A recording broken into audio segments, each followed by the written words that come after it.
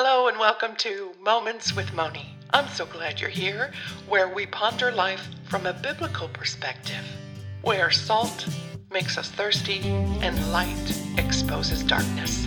Come, let's ponder these things together.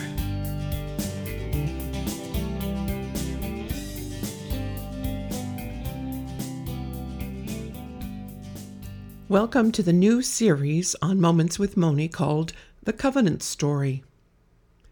I'd like to give you a bit of a background on this. I guess it was almost 50 years ago that I was bused to a church on Sundays while my mom went to visit my dad in the hospital. This gave my mom time to visit with Dad and bring him home and get him comfortable to visit with the entire family and have an early Sunday dinner before Mom and my brothers and sisters drove Dad back to the nursing home to visit him almost every other day after school. This routine lasted, about a year until Dad died. I cried and clung to my new friend Jesus that I met during Vacation Bible School. My Sunday school teacher gave me a book at that time. It was a little white Bible and told me to read it.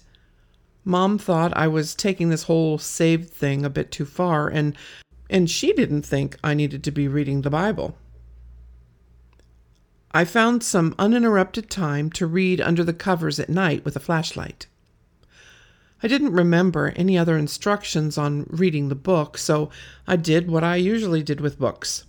I flipped to the end to see if it was a happy ending. So I read the last portion of the book.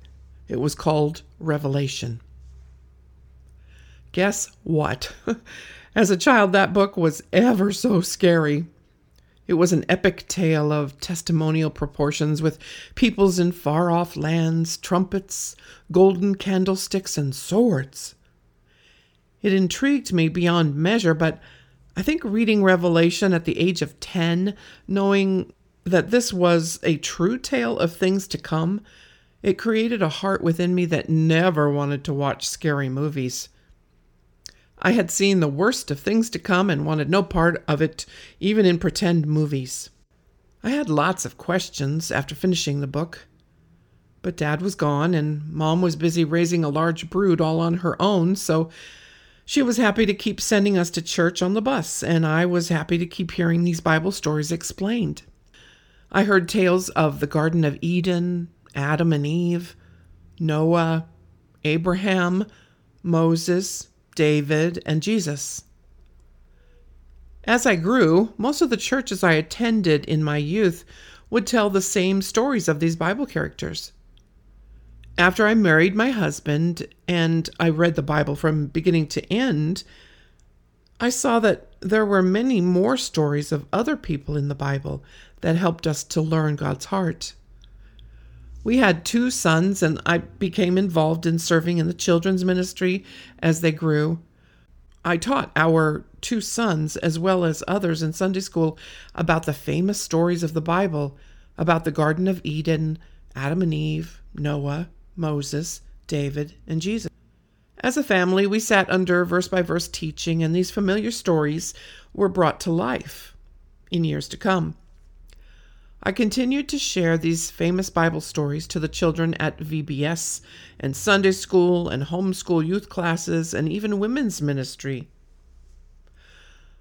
I would take groups of children through a Walk Through the Bible tour that the entire church would help set up each year to give children and parents from the community a visual storytelling of the events of the Bible, once again focusing on these main stories. Several years later, though, I was teaching a women's Bible study through a book that taught the covenants of the Bible. As I began to study to teach this class, I learned so much about the Bible. I had read it many times before, gone through it verse by verse, but it's like the DNA dots of the Bible were starting to connect in my mind. I jotted down a note at the beginning of my notebook to remember as I went through this book that sin impacted covenant relationship with the people that God created. So God is reinstituting relationship to reinstitute his kingdom.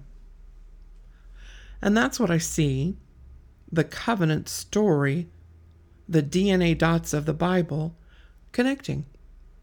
I began to see that the covenants reveal who God is, what he has done, who we are, and how we are to live.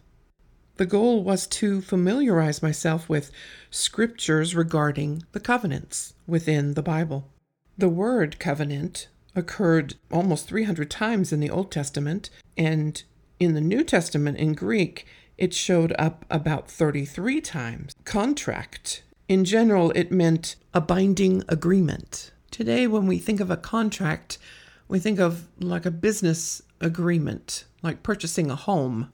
When you sign that entire stack of papers, that's a contract. It's not a covenant. The best example of a covenant in the Bible is between a husband and a wife that believe in Jesus as their Savior, because they have a covenant. They make a covenant between themselves and God, and it's not based on feelings. So feelings are not going to, or when feelings change at one point, it doesn't nullify the covenant of love between them. Another example would be, if you're old enough to remember, when we were kids, we would make a pact with the neighbor kid or a friend down the street, and we would become blood brothers or blood sisters. We would actually draw a little bit of blood on our wrist and mingle it.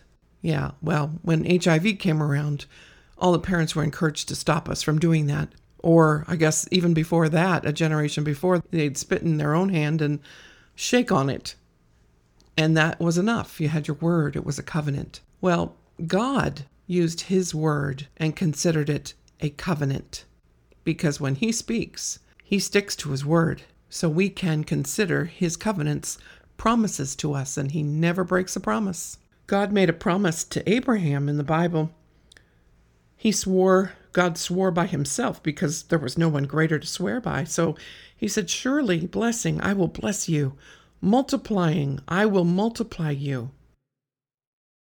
It was a promise to Abraham. And in these trying times, we can find peace and hope when we put our trust in God's covenants. We will be safe with our hope on him for time and eternity, forever, when we place our hope in the covenants, those covenant promises of God. I was pleasantly surprised when I saw that these covenants all lined up with all those Sunday school lessons and the Bible characters that I met when I was young. We have the Edenic, Adamic, Noahic, Abrahamic, Mosaic, Davidic, and Messianic covenants. An interesting coincidence?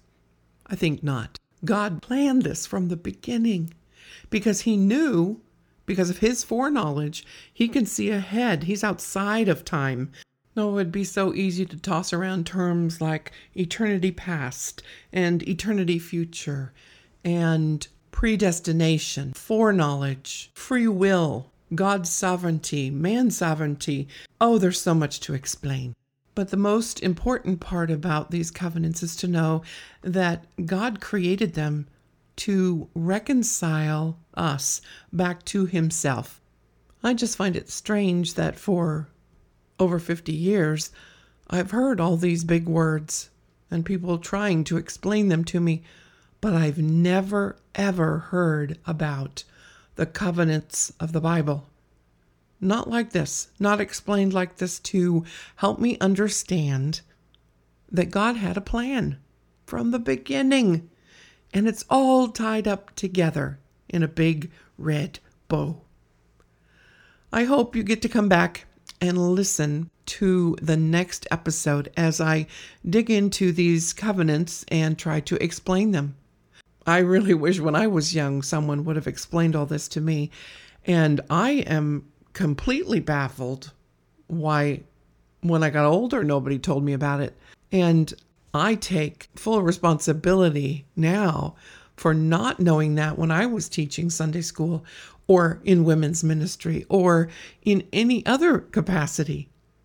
These things are important.